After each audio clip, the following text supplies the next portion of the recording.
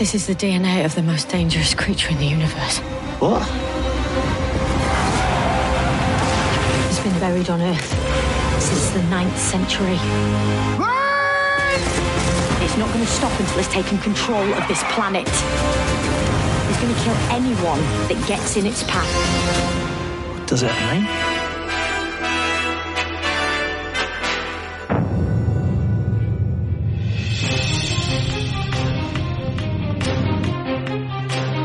Welcome back, everyone. This is Discussing Who. I am Kyle Jones, and you are joining us on our very first recording of 2019. Even as we are recording, it is January the 3rd. And who are we? I am again Kyle Jones, and joining me on this podcast, let's go first with Lee Shackelford. Lee, how are you? Huh? What? Oh. What year is it, Lee? Where are you? What year is this? It's 2534. Exactly. Oh boy. Yeah. And apes rule the earth, right? Ah, yes. Didn't you know? Have I got my franchises mixed up? Yeah. No, I'm great. Glad to see 2019, and greetings to all our fans. Indeed, indeed. And if you are listening to us for the first time, we are glad you are here. And if you have been listening to us from the very beginning, welcome back and welcome to another episode. And who else is joining us on this podcast? Clarence Brown. Clarence, how goes it? Going great, man. And I'll just echo some of the things you guys said. Thanks to any of the new listeners who may be joining in with us, as well as the people who stuck with us all through 2018. It's been fun, and thank you for riding along. Of course, we're going to be covering our review of the episode that aired on New Year's Day, but after that, we will be starting with Series 3 with Martha Jones, and we will be reviewing Smith and Jones. During Series 3, we will have Nicole from the Terminus podcast, the Terminus Doctor Who podcast, back with us. So can't wait to have Nicole again. Yes, certainly. And as we, dive into Series 3 with Freema, it makes me think like it would be nice to have a conversation of kind of where are they now, maybe in a after show or something, talk about some of the companions and where they end up after they leave Doctor Who, or maybe even some of the doctors as well. I think that could be interesting. Mm-hmm. You mean the actors or the actors? Yeah, not the characters. Okay. Yeah, definitely the actors. You get left out on the street somewhere, and just... Right, yeah. Yeah, just like, and they don't get taken home in the right place, or they just run off and say, I can't do this anymore, and all sorts of things. Right. We do have a little bit of news, so I want to cover one thing in the news. Our friends at BloctorWho.com have reported that Classic Doctor Who will return to Twitch on the 5th of January 2019, and it will run streaming Classic Doctor Who episodes through the 25th of January. And it begins, of course, with the first Doctor and ending with the 7th Doctor. So I have a question for you guys. Now, Clarence, I know you use Twitch, but did either of you catch last year any of the episodes that aired on Twitch? I did not, so I'm looking forward to trying it this time. And I guess by the time this episode goes out, we'll be in the first Doctor Adventures. So probably so. Yeah, I guess so. Clarence? No, neither did I. I did not catch any of them. But the thing that kind of jumps out to me is, of course, it's cool to go on there and see the episodes, but we're kind of in this phase where we want this on demand. I want to start from the beginning of the episode. This is too much like normal television to me. I just got to jump in and see what's playing when they play it. So I don't know. I'll definitely check it out, though. So I did check it out, and I had to stop myself because I was going to come across, if I started chatting, I knew I was going to come across as the obnoxious Doctor Who fan, because there were people making comments, or comments is the only way I could, that's what it was. It was a conversation, comments in the chat. And some of the items that people were talking about, they were getting wrong, especially with the classic stuff. I was like, okay, I can't go on because I'm going to come off as a complete you-know-what, because I just wanted to say, okay, no, you're not right about this. Cow. One should always just be themselves, you know. Well, that's true. But no, I know what you're talking about. I was following sort of the social media coverage of the show running on Twitch. So even though I wasn't seeing the shows, I was reading what people were saying about it. And yeah, there were a lot of people who'd never seen Classic Who before who were just, they ranged from the scornful to the completely captivated. But something that Ian says in his adventures with the First Doctor, he says, I wish I could remember the line exactly, but he says something like, I hope we can get back to London in 1965. And for some reason, that just seems to have charmed all the people who'd never seen the show before. They just love the idea that what this guy wants more than anything is to be there 50 years ago. So that became something that people were repeating. And then now there's products out there that people are, you know, cafe pressing or whatever that say, I hope we can get to London in 1965. Completely out of context. Yeah. Anyway. Well, you know, they may not have gotten to 1965, but I guarantee you, unless something happens, we will make, maybe not all of us, but at least some of us from this podcast will make it to Pensacon in Pensacola, Florida, February the 22nd through the 24th, 2019. Why is that? Well, for me in particular, there are Doctor Who guests, and those guests include Colin Baker, Peter Davison, Catherine Tate, and the one and the only Alex Kingston. Yeah, you know she's old enough to be your grandfather, don't you? And the one and the only Alex Kingston. Or better, you know, or her real name, River Song. So that's her real name. Yeah. Wow. Oof. Yeah. So if anyone listening wants to find out more about Pensacon, please go to pensacon.com. Since we mentioned Pensacon, I think it would be doing us a disservice not to say coming up May 3rd through the 5th, 2019, none other than Wholanta in Atlanta, Georgia.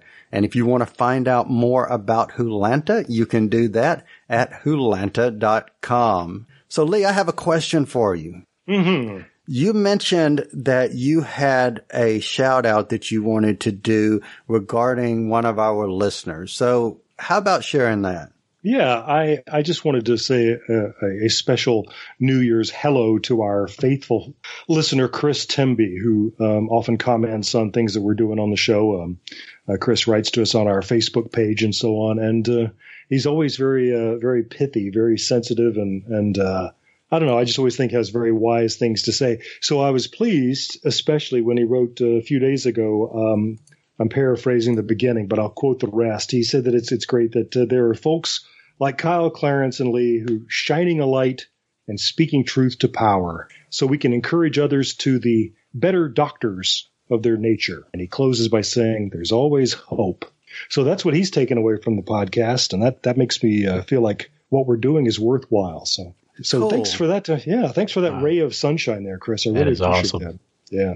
Cool. I mean, seriously, because I enjoy talking with you guys, but I just, that just made my day. So thank you. I appreciate you sharing that. Isn't it great that we're not just wasting our time here?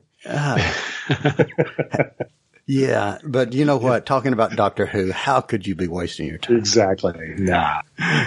We do it anyway. Yeah, exactly. So guys, I don't have any other news, and unless you guys do, I think it's time to get into the actual review. What do you say?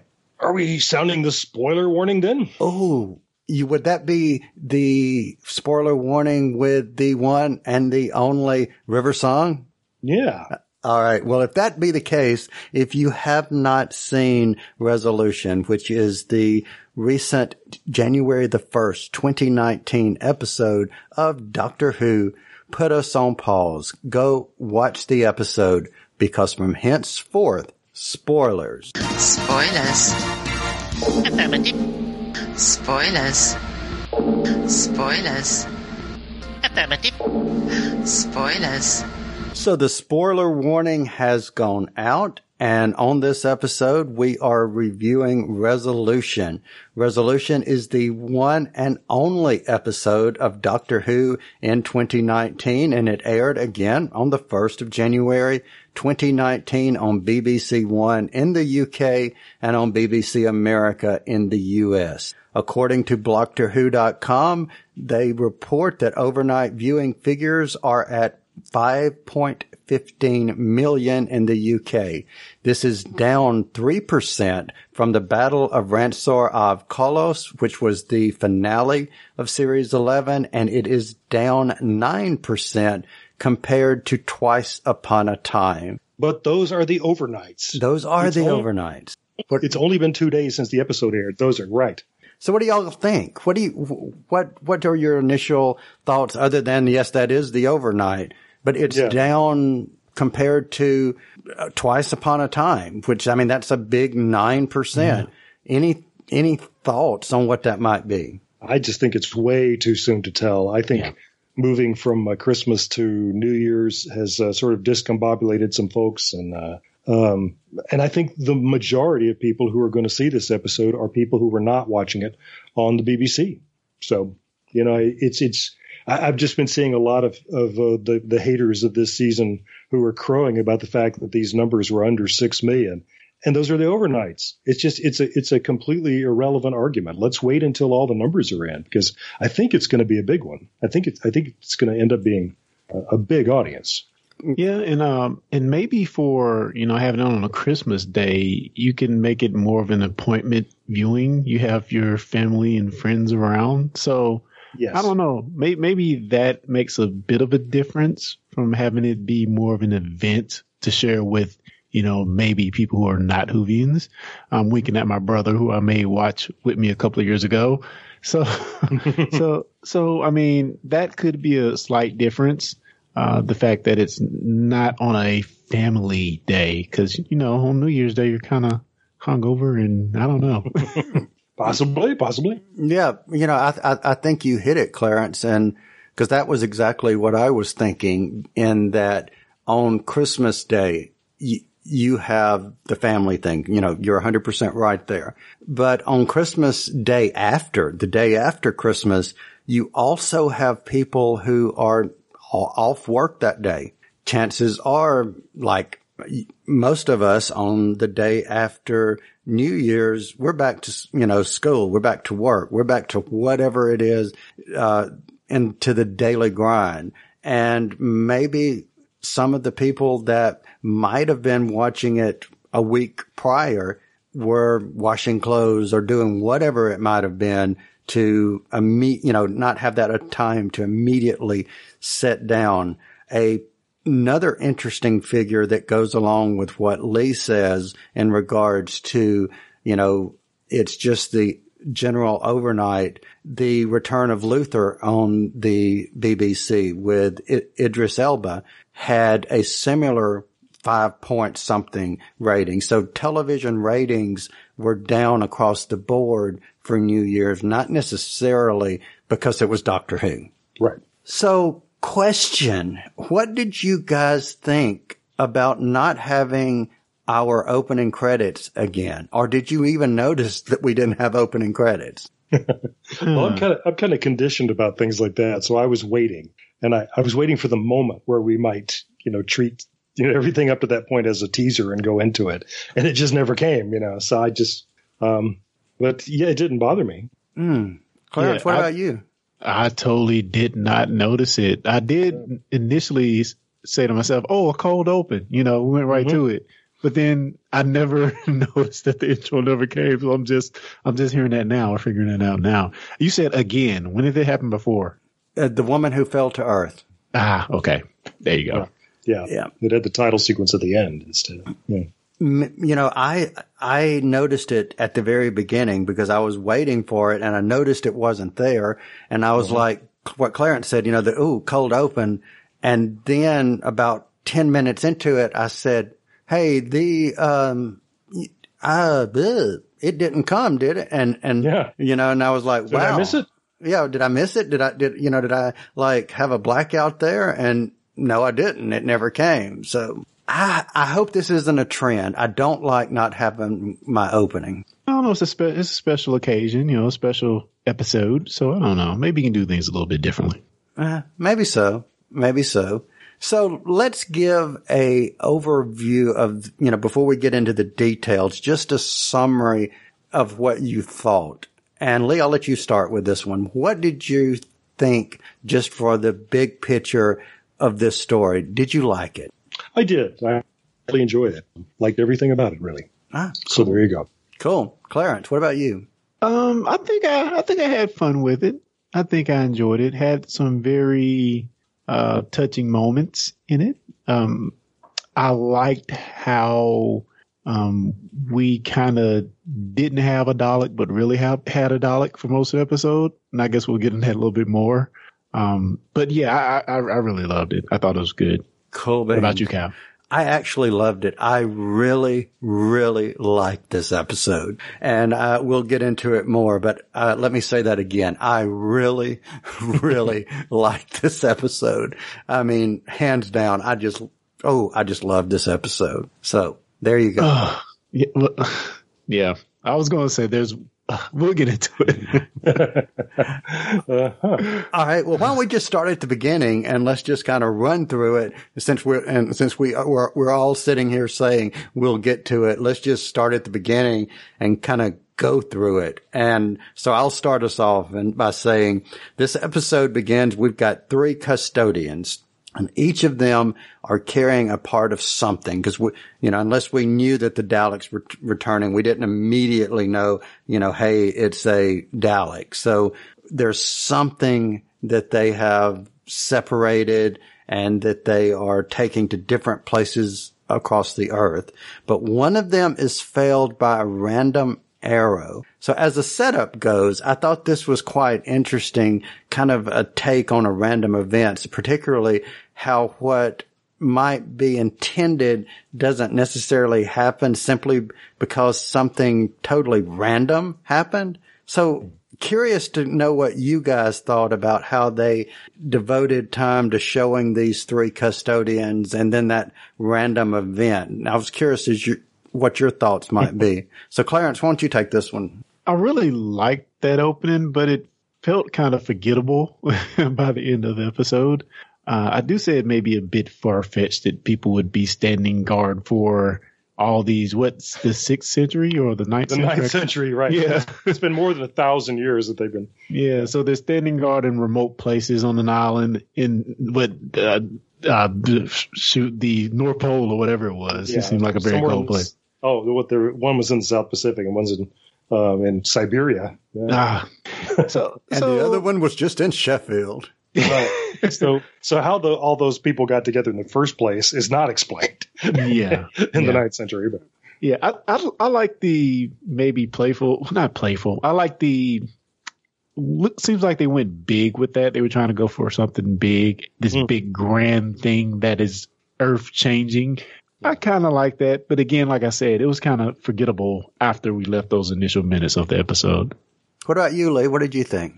I really liked that aspect of it, but I did have, like I said, I like the idea that warring human factions got together to fight a common foe. But we are asked to believe that in the 9th century there was a war, I guess, in England that involved people who would be from future Russia and from the South Pacific. I kind of call no way on that, but. And also, they buried these things that they need to get rid of. They buried them about 18 inches deep in the earth, which I wondered, don't you want to do a deeper hole in that? But, so that bothered me. And actually, it just this minute hit me as we're talking about it. The reason why this this third of a Dalek becomes a problem is because the highwayman or whatever shot this guy. And so later we find his bones and we find the Dalek. Well, wouldn't you have done that anyway? Well, what does it matter that he didn't get to his destination? It's not essential for the story. So it really has nothing to do with. Yeah. I think it just made for this grand epic opening as well. It did. Yeah. And I like the production value of that. Yeah, I did. It really looked exciting. See, you guys actually looked at it as the story aspect, I guess I'm going to take the shallow end and kind of follow up on what Clarence just said. I didn't look at it from the story of where the three people were from. I was sitting there thinking, oh, wow, you have a new lens and you're really showing it off this year. You know, the different style and the. Oh, no, there's that too, and that was what I saw from it.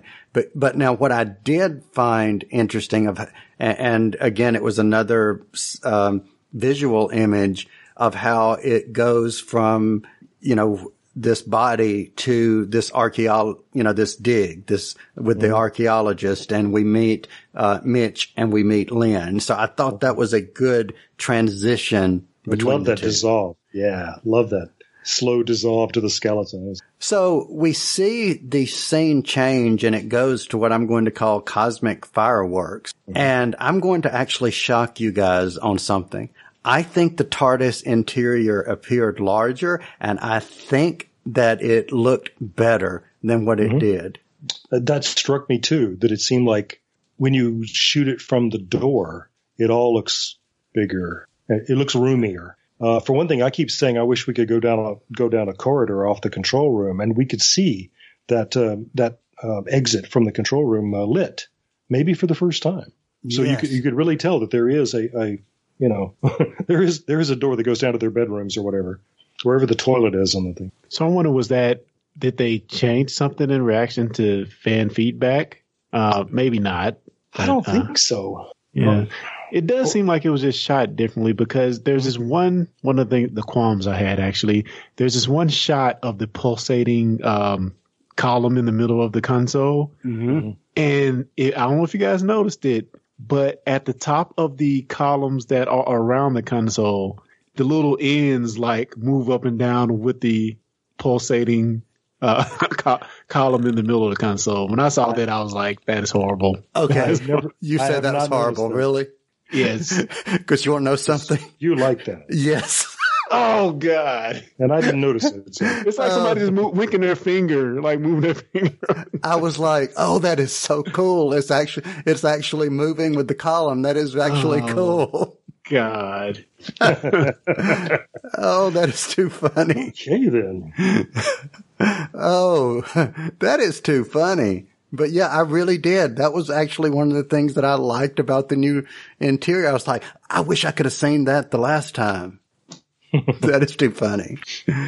So, why don't we move on to Lynn and Mitch? So they're our two archaeologists, and I found it really interesting that they spent so much time developing the discussion about them having a kiss on New Year. What did you guys think of that? Well, I completely loved it. One of my favorite things in all of New Who is the couple who are flirting with each other on the space station in the last two episodes of the Ninth Doctor's time. And this seemed like a sort of an expanded version of that we were thinking these two are never going to get together. And again, it's because of the Daleks.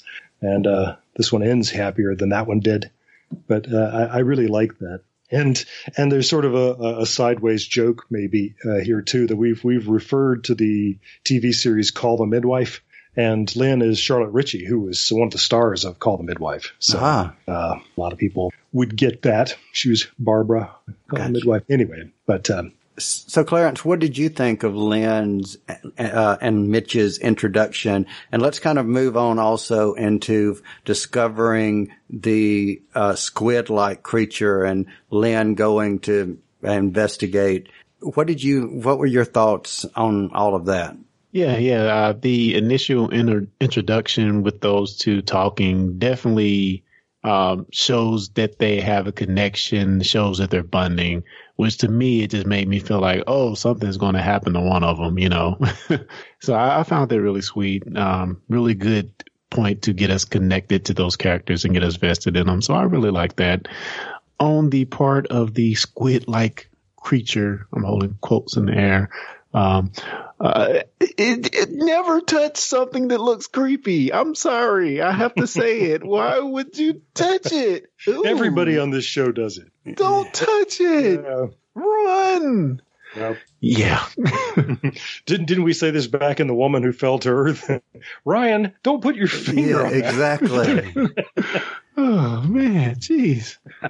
Yeah, of course, the doctor always does. She'll put her finger on it. So let me ask you guys, when did you realize, or at what point did you realize that the Dalek had actually taken control of Lynn? I want to say right away because I assumed that's what was going to happen. But What about I love you? the fact that we got, No, go ahead. I'm sorry. Oh, I love the fact that we got Charlotte Ritchie's voice and Nicholas Briggs's voice together always. I thought that was cool. What about you, Clarence? When did you realize that the Dalek had taken control? Oh, man. I don't think I knew it until they made it kind of obvious. Now, she was acting funny. I knew she was acting funny, but I didn't realize it because the Dalek was latched on to her back and controlling her. So, yeah. What about you, man? Yeah, for me, I knew something was wrong, or I started suspecting something was wrong when she was sitting in the car.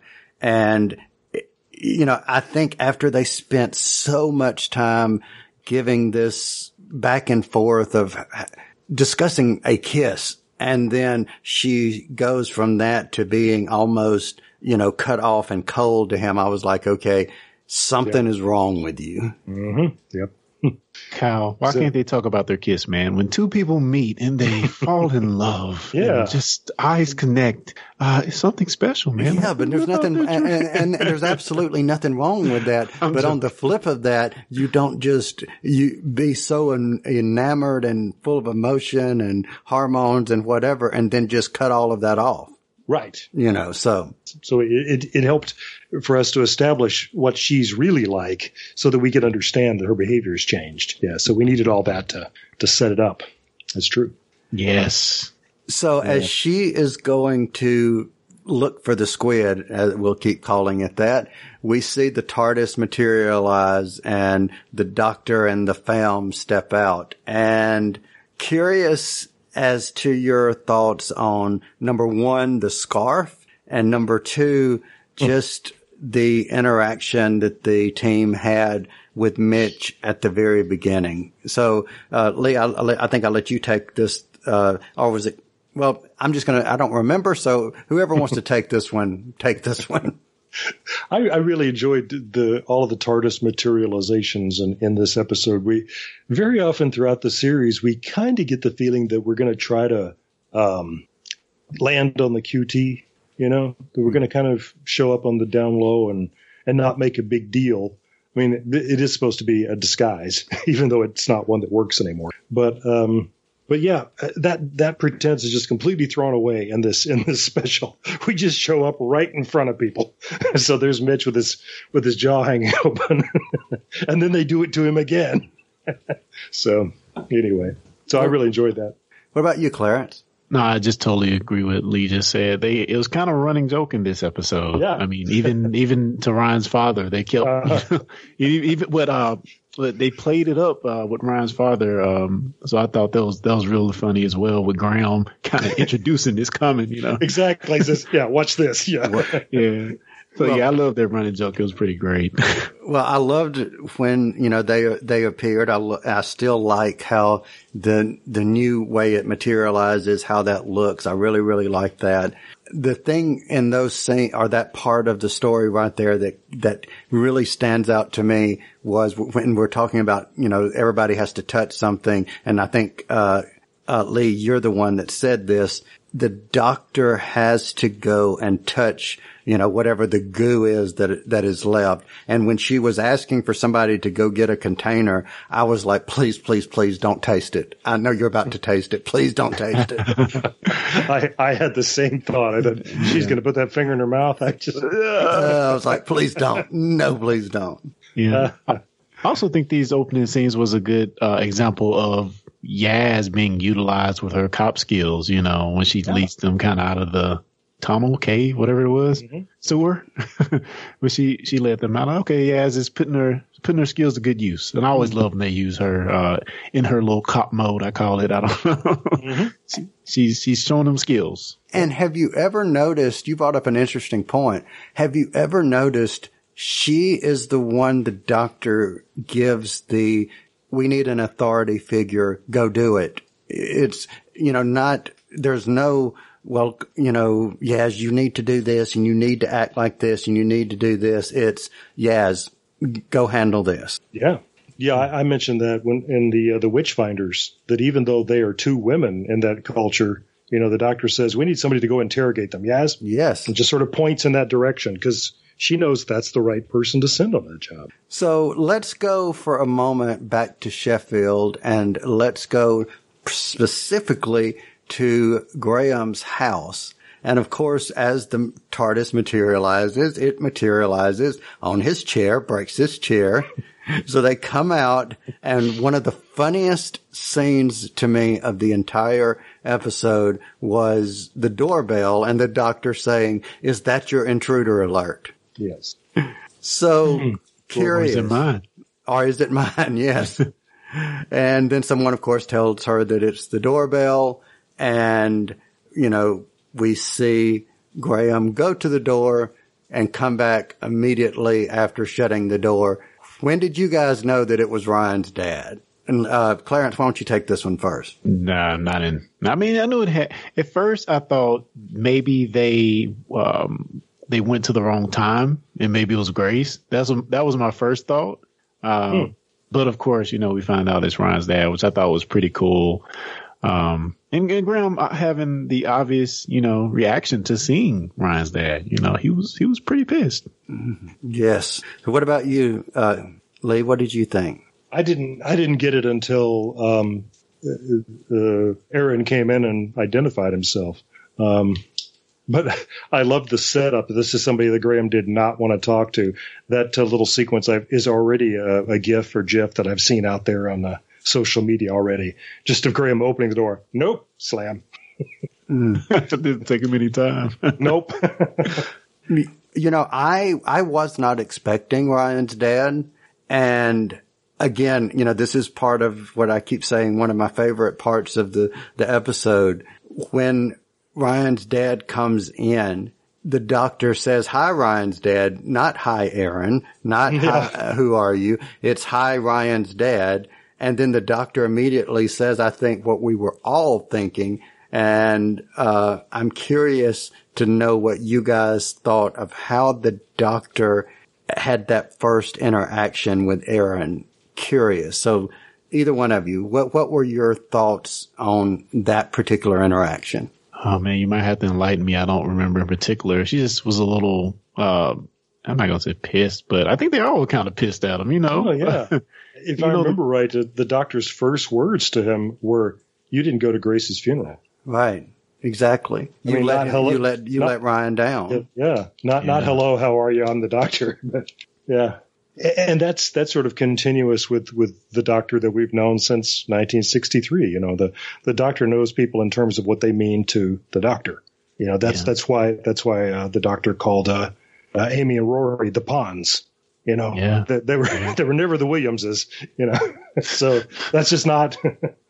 Good point. Good point. Now the doctor makes a comment, and I'm curious if you guys picked that up. There was something about like someone said that's just how dads are, and the doctor says dads are, so I've heard. So I've heard, yes. So Lee, what did you think about that? Well, we've gotten a lot of things like that this season. This episode also mentions that the doctor briefly had two heads. So we don't. I don't know how much of this to take seriously or not. I think sometimes the doctor pulls our leg, our collective leg. But yeah, that does sort of sound like the doctor never had a father. Okay. Okay. Clarence, what about you? Because I don't have a theory, but someone told me a theory that I'm going to repeat. So I'm curious, though, Clarence, what you think before I go there. Neither do I really.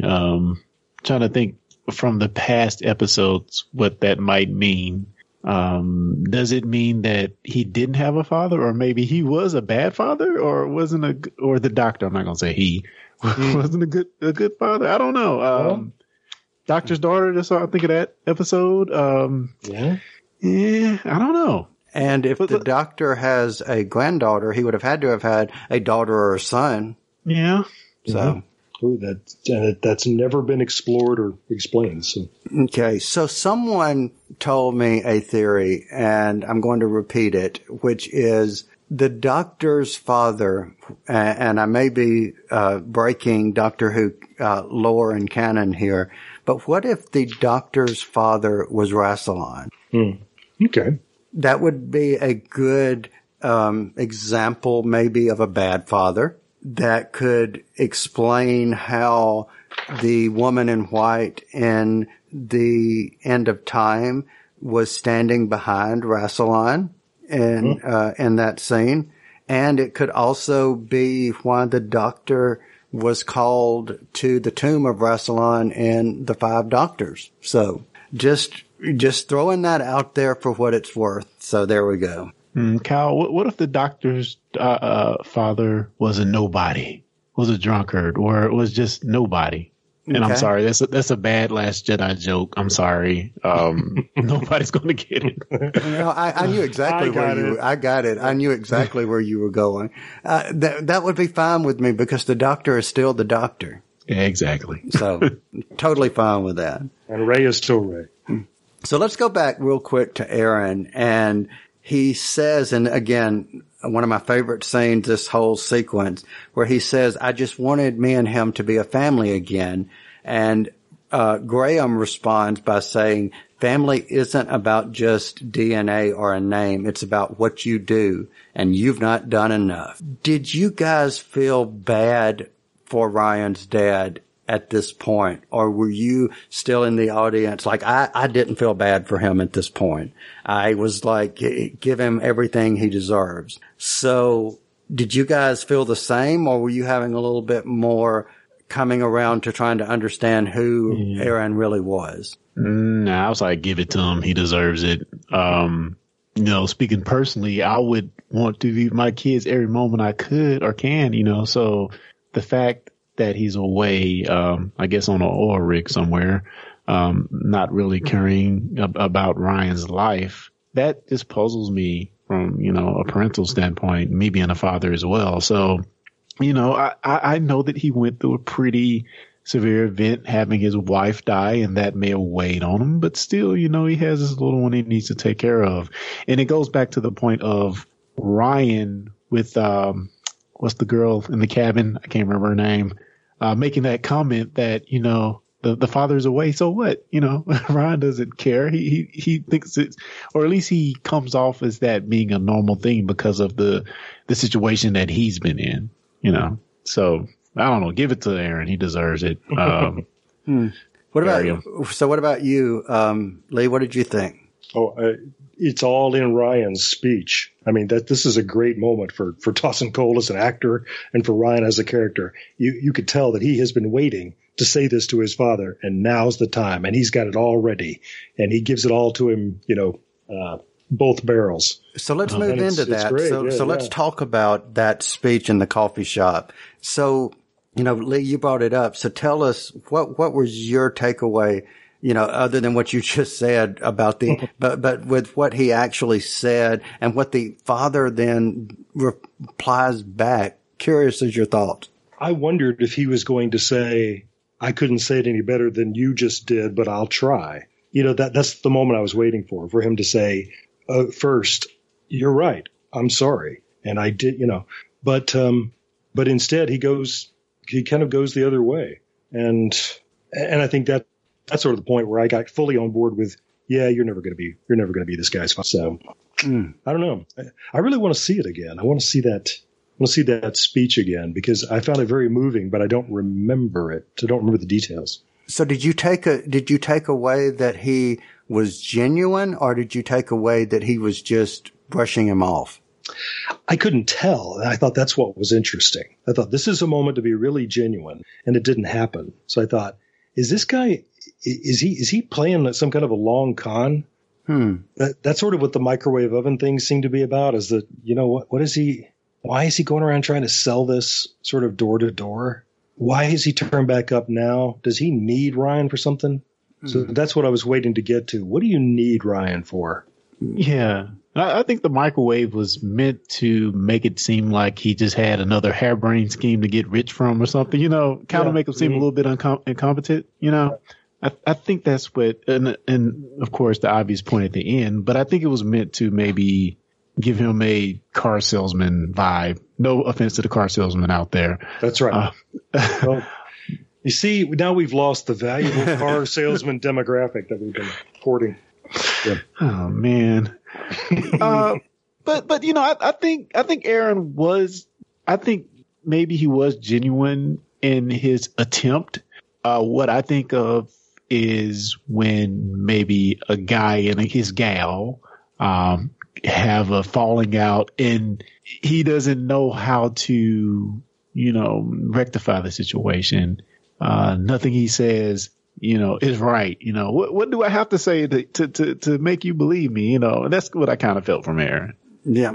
So here's what I got from it. I thought that this was one of the best performances that Tosin Cole did for the entire series 11 because he came across very matter of fact, but there was also like this, for me, there was this hint of vulnerability that was totally in the moment, totally in everything that he said to him.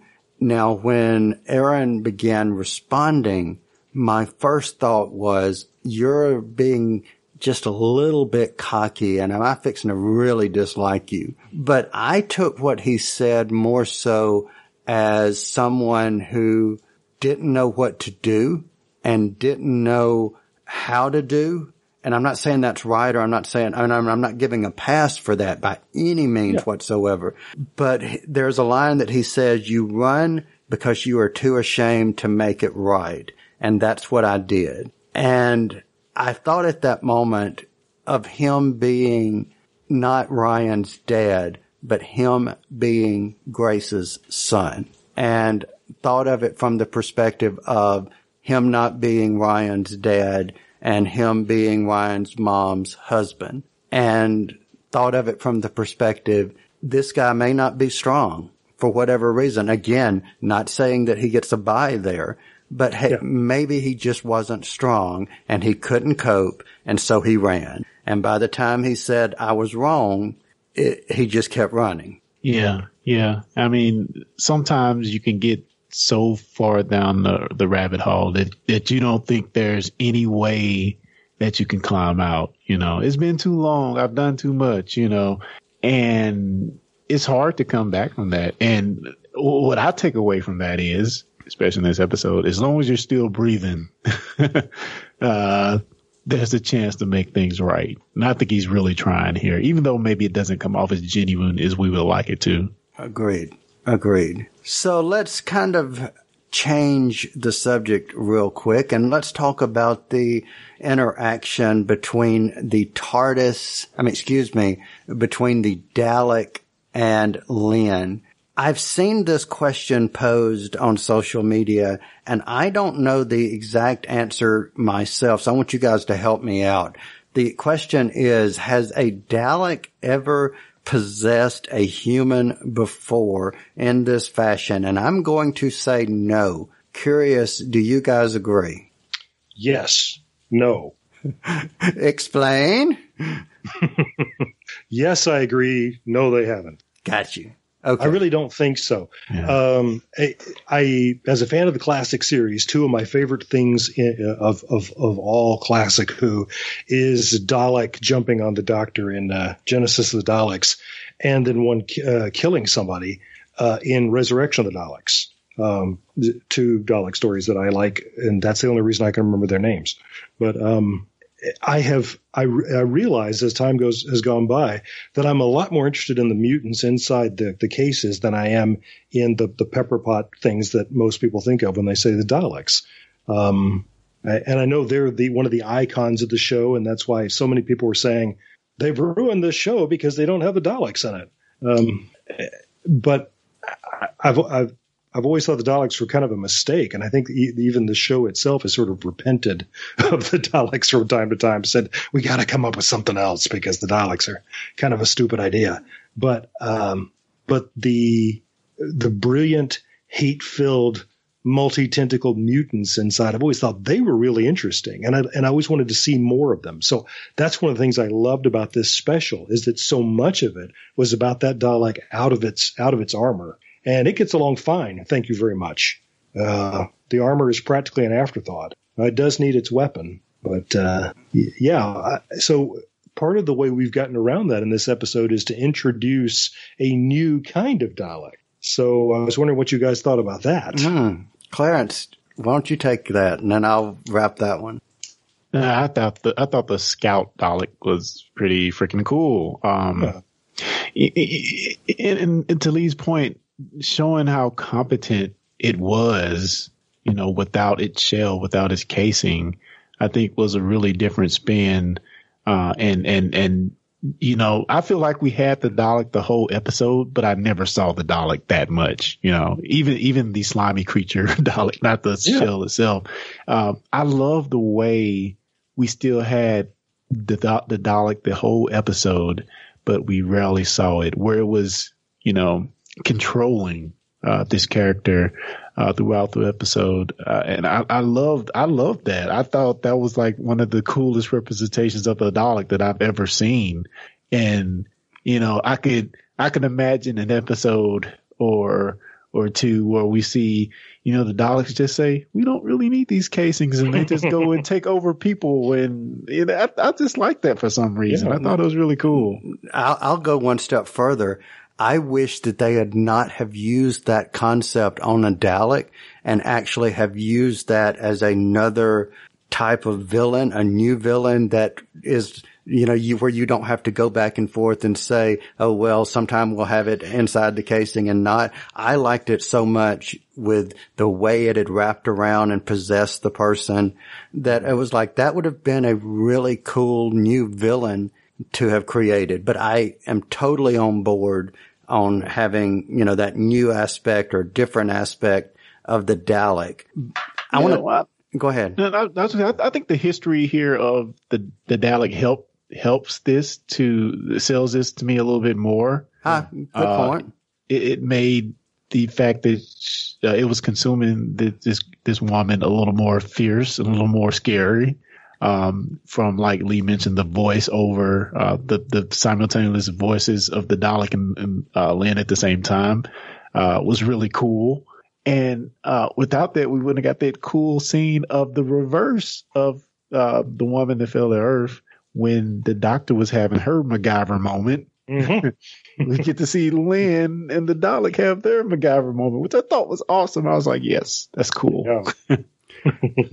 Although another of those social media things, many people have said, now wait a minute, where the hell did she find whatever those are, MX missiles that she's got? They were in the warehouse? At the farm? Yeah. Well, okay. All right, whatever. But so what did you think of the spare, as I'm calling it, the spare parts Dalek? Did you like the look? And if so, tell me what you did or didn't like. I liked everything about it, and that's Kyle and I want a Pating, and we want a spare parts Kid Bash Dalek. We want the spare parts Dalek. Yes, I love it. It's now my favorite Dalek design of all time. I really think for all the moaning that people have been doing about Chris Chibnall not being able to write Doctor Who, obviously I've been a fan of these stories up until now, and I really think he hit this one out of the park, because it's not only everything that he's been doing so far, but he's also done a real service to classic Who, because my problem with the Daleks has always been that they become a joke. They're not scary. If they'll stand there and talk to you when their one and only job is to kill everybody who isn't them, then I think that blunts them completely. And if they can get wrapped up into conversations with the Doctor who is pulling a trick on them, then they're stupid. And they're not scary if they're stupid. So what I always think is fascinating about them is that when we see them, well, as RTD gave us, when we see them by the battalions, when we see thousands of them, that's scary. And I think this is a really scary Dalek. I think what Chris Chibnall's done is he's made the Daleks scary again. They're scary when they're out of their shell. This one can make a shell that works like any of the others. And that thing is scary too. And you'll notice that when the soldiers showed up, this is what I've always wondered why we don't see Daleks do. It got surrounded by soldiers, and then the Dalek just calmly killed all of them. And I thought, now that's a Dalek. Yeah. That's what I would think Daleks would do. And wow, I just thought it was great. So Clarence, what did you think of the look? Did you like it? I loved it. I thought it was really cool. Again, it allowed us to have that great MacGyver moment. And I thought for maybe the rockets were a bit too much, but what we got from what you think would be in some, mechanic shop on a farm or something. I don't know. I think it was pretty cool, and it felt very original. So I really, really liked it. I thought it was cool. I thought it was original. I liked the fact that it was different, but yet it was still true to what the Dalek is. And for any of the people who were thinking, oh, well, they've reinvented the Daleks. No, we did not see a fleet of Daleks looking like this. In story, a mutant squid Dalek creature built out of spare parts a casing. That there's no other Dalek going to look like that. So no, they did not redesign the Daleks. So, but I will say this, one of my favorite lines of this episode was when the doctor says, "Oh mate, I'm the doctor. Ring any bells?" Yeah. And then it goes into exterminate. That was like I really loved this moment of the episode. Yeah. So, but there was one thing I didn't like. So, I've been positive. I was really, on a roll here into 2019. But there was one thing I just did not like: the UK security helpline. Get me Kate Stewart. What did you guys think about UNIT being shut down due to financial reasons, quote unquote? Was that a Brexit thing? I don't. Well, they're supposed to be an international body. So, yeah, in the UK, a lot of people got the joke immediately. This is a Brexit joke. Yeah. Okay. I was wondering. Yeah. See, I took it as a Brexit joke / Donald Trump joke because it said, and the reason I say that is the woman at the helpline said unit operations has been suspended for review due to financial disputes and withdrawals by UK partner. Yeah. And you didn't say by the UK withdrawal, but you said financial disputes and withdrawals by UK partner. So that was the line that made me think you're taking a, stab at Trump. Yeah, no, I didn't see that at all because in the past, unit headquarters have always been in Geneva. True. Good point. So I just figured that's Switzerland saying, yeah, well, a door closes on both sides, people. So. I wonder then, could that mean that just the UK branch of unit got shut down? That's true. You see, I liked it better when it was the United Nations Intelligence Task Force. Yeah.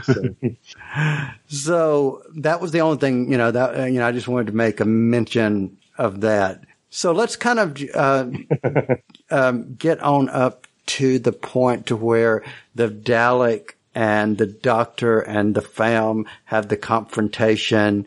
What did you guys think about sliding into home base, as I'll call it, to distract and destroy the Doctor? What did you guys think of that whole interaction with everyone kind of destroying the casing? Thoughts about that? And Clarence, I'll let you take that first. It was a bit unbelievable, but let's just go. Let's rush them.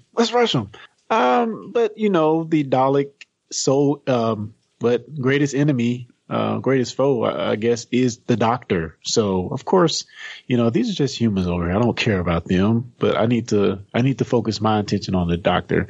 So maybe in that sense, it is a little believable. But the fact that it would just stand there while they just grab him felt weird. But I guess in hindsight, he actually left the casing to jump on Aaron, I guess. I don't know. Good point. Lee, what about you? Yeah. It's part of why I always have trouble taking the Daleks seriously, that for years and years they were defeated by a staircase, and now we've conquered that problem. We can see them fly, but, and they even used to joke about it on the show, but about the fact that the Daleks couldn't get up off the floor. And but it has always been a problem in their design that you can also defeat them by getting behind them. So, which is also dumb. So that's not new. No. So yeah. So the ultimate killing machine, right? Or I can just stand here.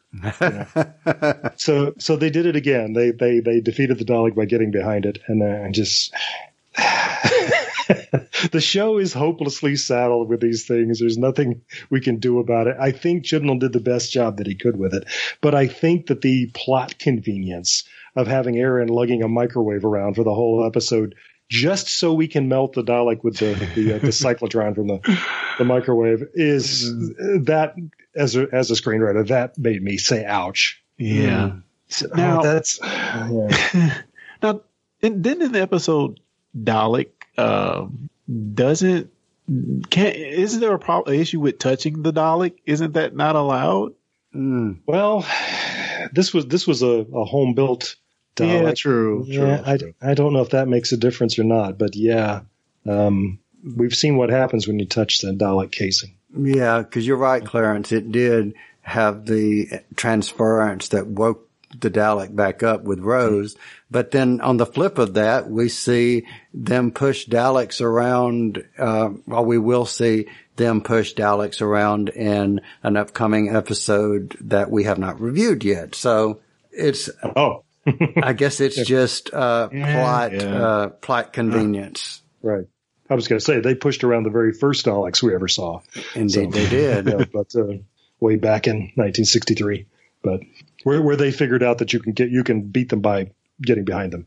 But so let's get into the point to where the Dalek has possessed Aaron, and we're trying to take the Dalek and basically get it sucked into it. What was it? A supernova? Was that what it was? I think supernova. I kind of missed that, but yeah. Well, sucked out into space. How about that? Yeah, exactly. Yeah, and certainly it's going to be destroyed when it's Did we think that Aaron was going to be taken with the Dalek? Did we think Aaron was not going to survive? What did you guys think? I really did, and I wondered if the Doctor was going to let it happen. And that was very tense. I really wondered if she was going to let it happen.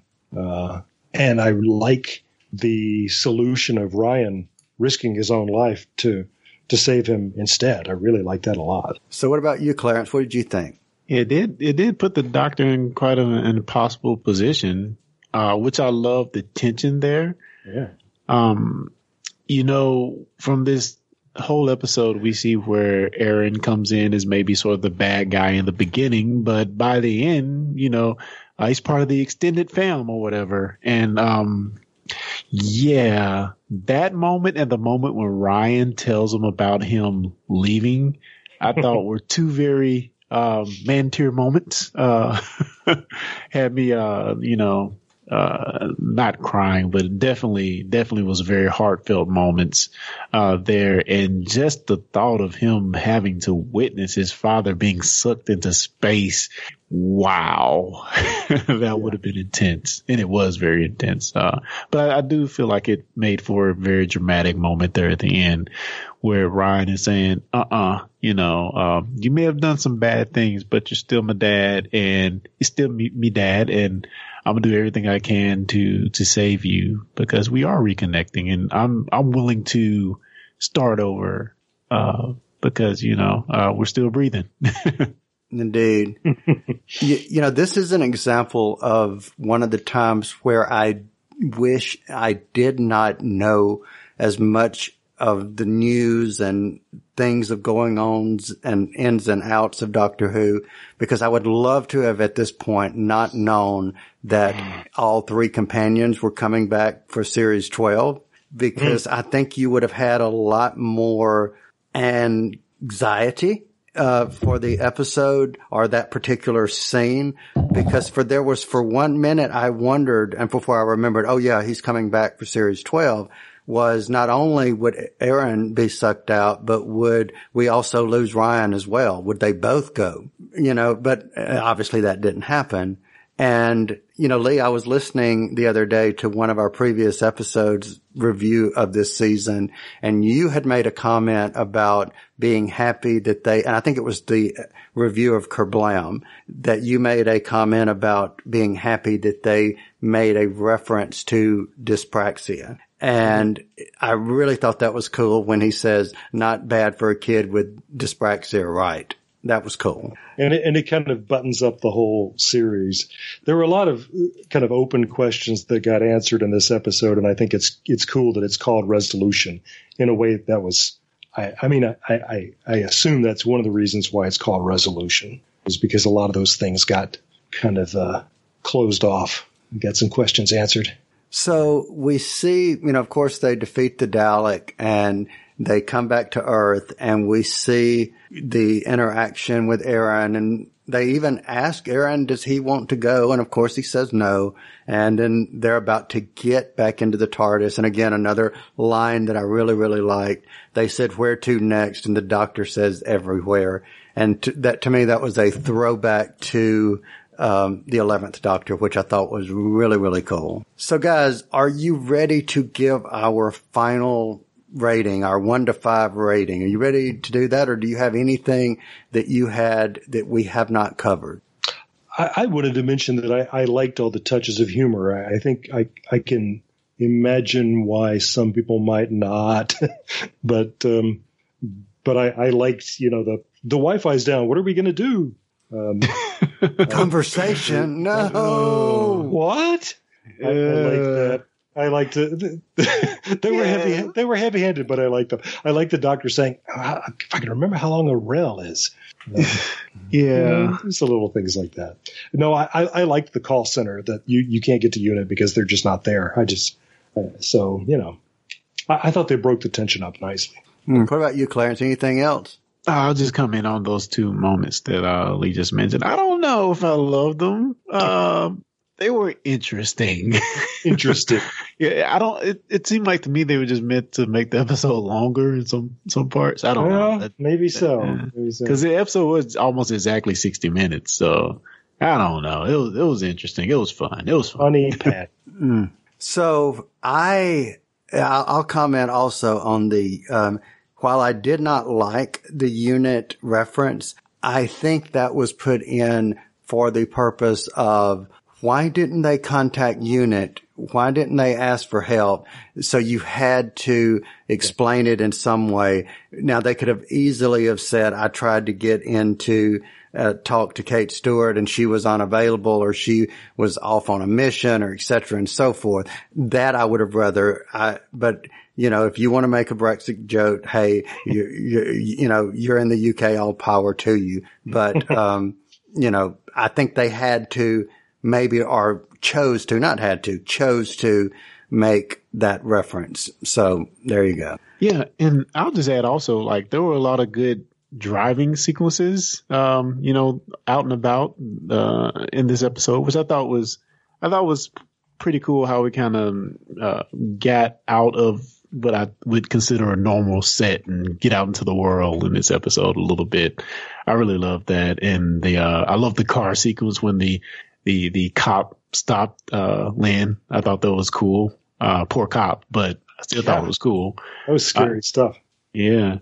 And they weren't holding back on killing folks in this episode. So no, they were not. They did not. They were not playing. So if I were to guess what you guys would give, and I'm not going to guess because I'm going to ask you guys to actually give it, but even though I do have a guess, what would your rating be for this particular episode, our one and our only new Doctor Who episode for 2019?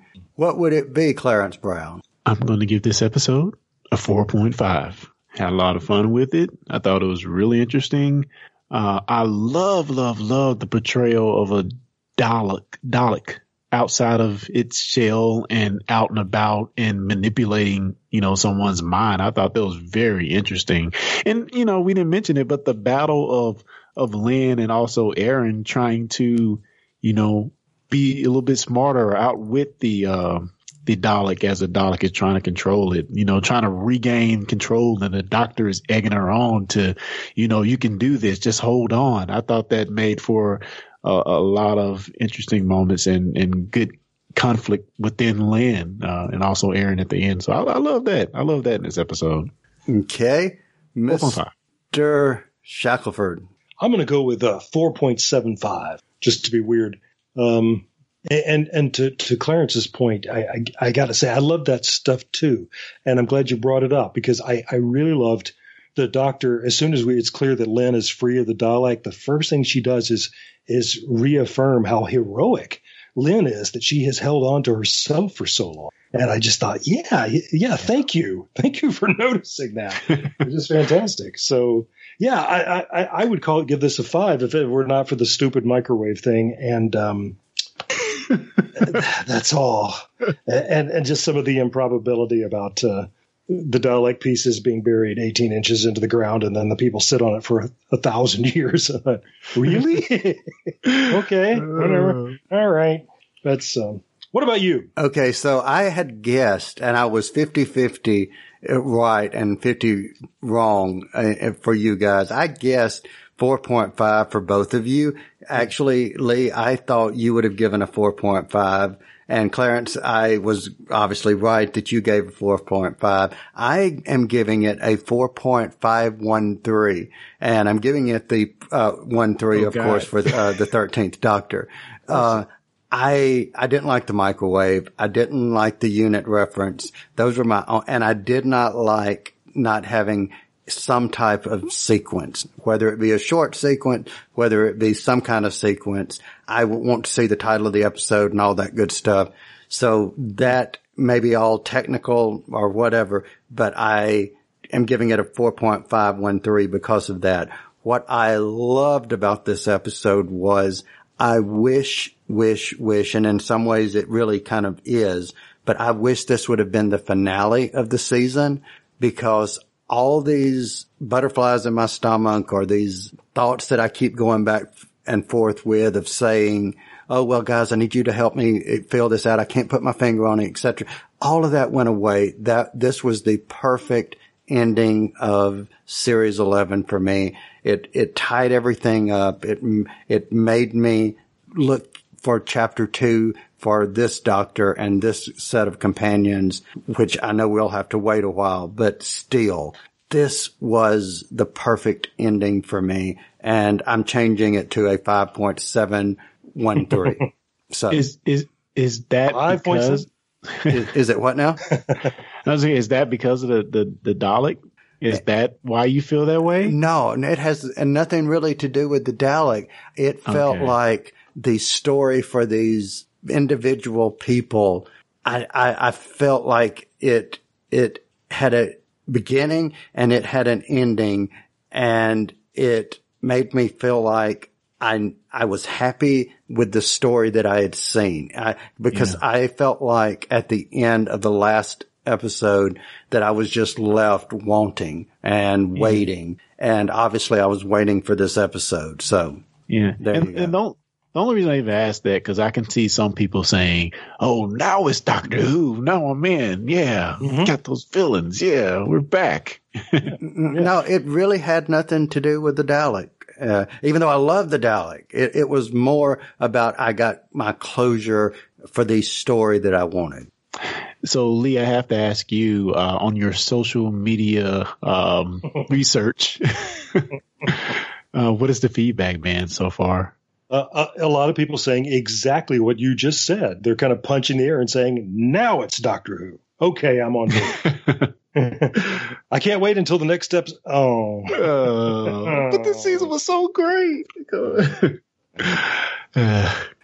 So I want to mention real quick, speaking of social media, I want to mention really quick, I did a poll in one of the Facebook groups that I am in, and the rating was just the same as we do, 5 out of 5 or, 1 out of 5 or a rating, in general. And it looks like on the ratings, there were 2 people that gave it 5 out of 5. There were 4 6 people, that gave it 4 out of 5, and 1 person gave it 1 out of 5. So that's a interesting take. So it's kind of almost going right along with what we're saying. So there you go. All right, well, guys, I think it's time to wrap up. So I'll start with you, Mr. Shackelford. Where might people find you if they want to find other things you're working on? Can you hear this sound? Can you hear that?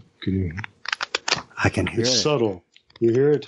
That's me rifling through the pages of the next 10 episodes of Relativity. Wow. Yes. Yeah. Yes. I'm not ready to share this script with anybody else because I'm still polishing and tweaking. But we're about ready to start recording these again because I've got nothing else to do. And sorry, that was some sarcasm for the guys who know how busy I am. But I'm going to do this. So a lot of lines in it for character Marcus if Clarence is up for it. Yes. So excellent. Ready. But yeah, so people who want to know more about that can go to relativitypodcast.com, where I'm now encouraging people to jump on board at episode 21. Just ignore everything before that. Just 21. Anyway. Well, here's the only thing that I ask of you. Whatever you do, no matter how much money you have to pay, you have to get the computer back because Nadia must return.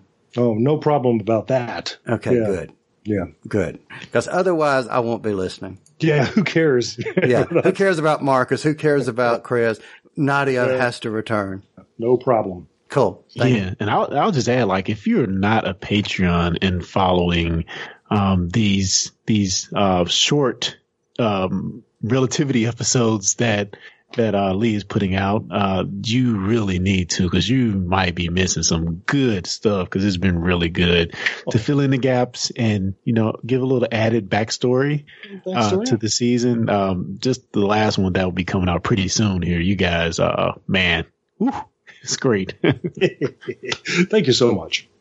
Cool. So, Mr. Brown, where else might you be found on their internets? On these there internets, if you're into Star Trek, particularly Star Trek Discovery, you should definitely check out our other podcast, which is Discussing Trek, which can be found at discussingtrek.com, where in the latest episode, I review Fear Itself, the 3rd Star Trek Discovery novel written by James Swallow.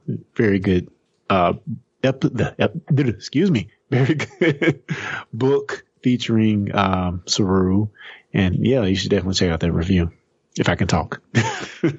Good deal. Well, anybody that is listening, we would also invite you to check out our other podcast, which is called Discussing Comics, and that can be found at discussingcomics.com. Or if you want to find all of them, check out discussingnetwork.com. So this is officially our first episode of 2019. Gentlemen, as always, it is a pleasure. I appreciate both of your time, both of your energies, both of your input, more than you will ever know.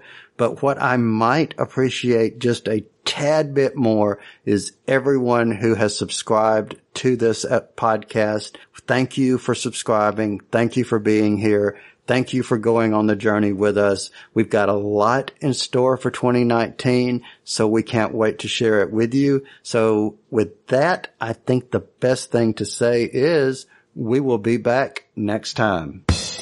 You've been listening to the Discussing Network. Find out more at discussingnetwork.com. Discussing Who is brought to you by Audible. You've probably heard of Audible, but just in case, they are the world's leading provider of audiobooks. They have more than 180,000 titles. Let me say that again. 180,000 titles to choose from. Imagine a genre, they've got an audiobook. And these files play on smartphones, Kindles, tablets, in fact, over 500 different devices. Now, for fans of Discussing Who, Audible is offering a free download when you start a new Audible subscription. And you can choose anything at all from that vast library. But we know you want to get one of their absolutely fantastic Doctor Who titles, which include New Adventures of the Doctor, but also Torchwood and River Song. And they're performed for you by actors you know and love. Wonderful voices, Tom Baker, Alex Kingston, David Tennant. The list goes on and on. So try it out for 30 days. And if at the end of the month you decide Audible is not for you, you still get to keep that Doctor Who book you downloaded. So look at it this way. Free Doctor Who book. So here's how you get started. Point your favorite web browser to audibletrial.com/discussingwho. That's audibletrial, all one word, audibletrial.com/discussingwho, also one word. And that's how you get your free book. What could be better than that?